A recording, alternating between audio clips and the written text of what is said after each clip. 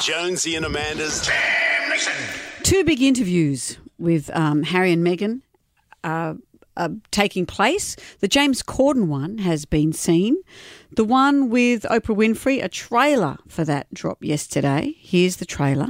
Were you silent or were you silenced? I just want to make it clear to everybody there is no subject that's off limits.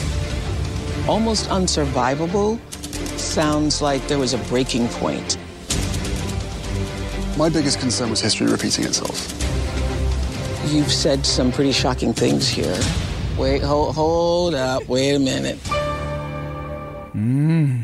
Very dramatic American version of events, isn't it? Yeah. Another insight into this is when, in this same interview, this is also part of the trailer, when Harry says this about his mum. You know, for me, I'm just really relieved and happy to be sitting here talking to you with my wife by my side. Because I can't begin to imagine what it must have been like for her going through this process by herself all those years ago. Because it has been unbelievably tough for the two of us, but at least we had each other. Yes, they're saying he's kind of having a dig at his dad about that. Yeah, I mean, I don't know. I don't know if I want to see either of these interviews, to be honest. I'm happy for them to go on your new life, that's fine, but I know a lot of people would dig their heels in. People who are English, who feel that how dare you diss the royal family. The Americans just love the idea that they're now living in America and love the drama. They see the soap opera rather than that deep-seated love that they realise that the English have for the royal family. And that's what you got more of a sense of with the James Corden interview, because he's English. He interviewed Harry on top of a double-decker bus. They shared a high tea. They were sipping tea. There were scones. There was jam. And Harry looked incredibly happy, and it was a more light-hearted interview. Meghan wasn't part of it. And it was interesting hearing him say what he thought of the TV series The Crown. And how do you feel about The Crown? They don't pretend to be news. It's fictional. But it's loosely based on the truth. Yes. Of course it's not strictly accurate. Of course it's not. But loosely... But you do think loosely it does feel like... It gives you a rough idea about what that lifestyle and what the pressures of putting duty and service above family and everything else, what can come from that.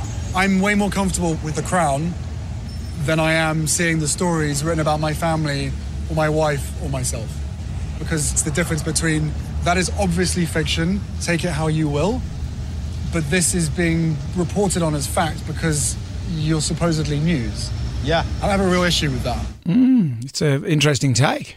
And he seems to make the big distinction about his family. When he says his family, he means his wife and his child. Interesting, isn't it?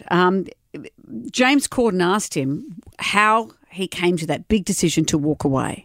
It's such a monumental decision to have walked away from the royal family. Why did you feel that was necessary and the right thing to do for you and your family? It was never walking away. It was stepping back rather than stepping down. Right. It was a really difficult environment, as I think a lot of people saw. We all know what the British press can be like. And it was destroying my mental health. I was Really? like, this is toxic. Yeah.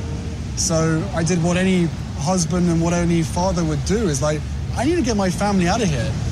You know, some people are saying that they are very unhappy with how the royal family have been painted in this, and that the Queen is seen as Don Corleone, that she's seen as sort of the head of a mafia, and that's how the royal family functions. But Harry seems to say, I am in touch with my grandmother. Here's something she got Harry for Christmas. My grandmother asked us what art she wanted for Christmas, and Meg said a waffle maker. She sent us a waffle maker. And now I have waffles for breakfast, bit of yogurt, bit of jam on top. I don't know if that's the right thing to do. Bit of berries, maybe, a little bit of honey, maybe some syrup. Sorry, you're glossing over the fact that I cannot for the life of me imagine the Queen ordering a waffle maker to be sent to Santa, but I can't get my head around... I don't even know how to comment on that. I mentioned the Queen on eBay. Time waster. We might talk about this another time when we've all seen the Oprah interview as to how we feel about Harry and Meghan spilling their story, and also in light of Prince Philip's health. He's in hospital. Bad timing if he passes away in the midst of all this, so we'll wait and see. Jonesy and Amanda's Jam Nation.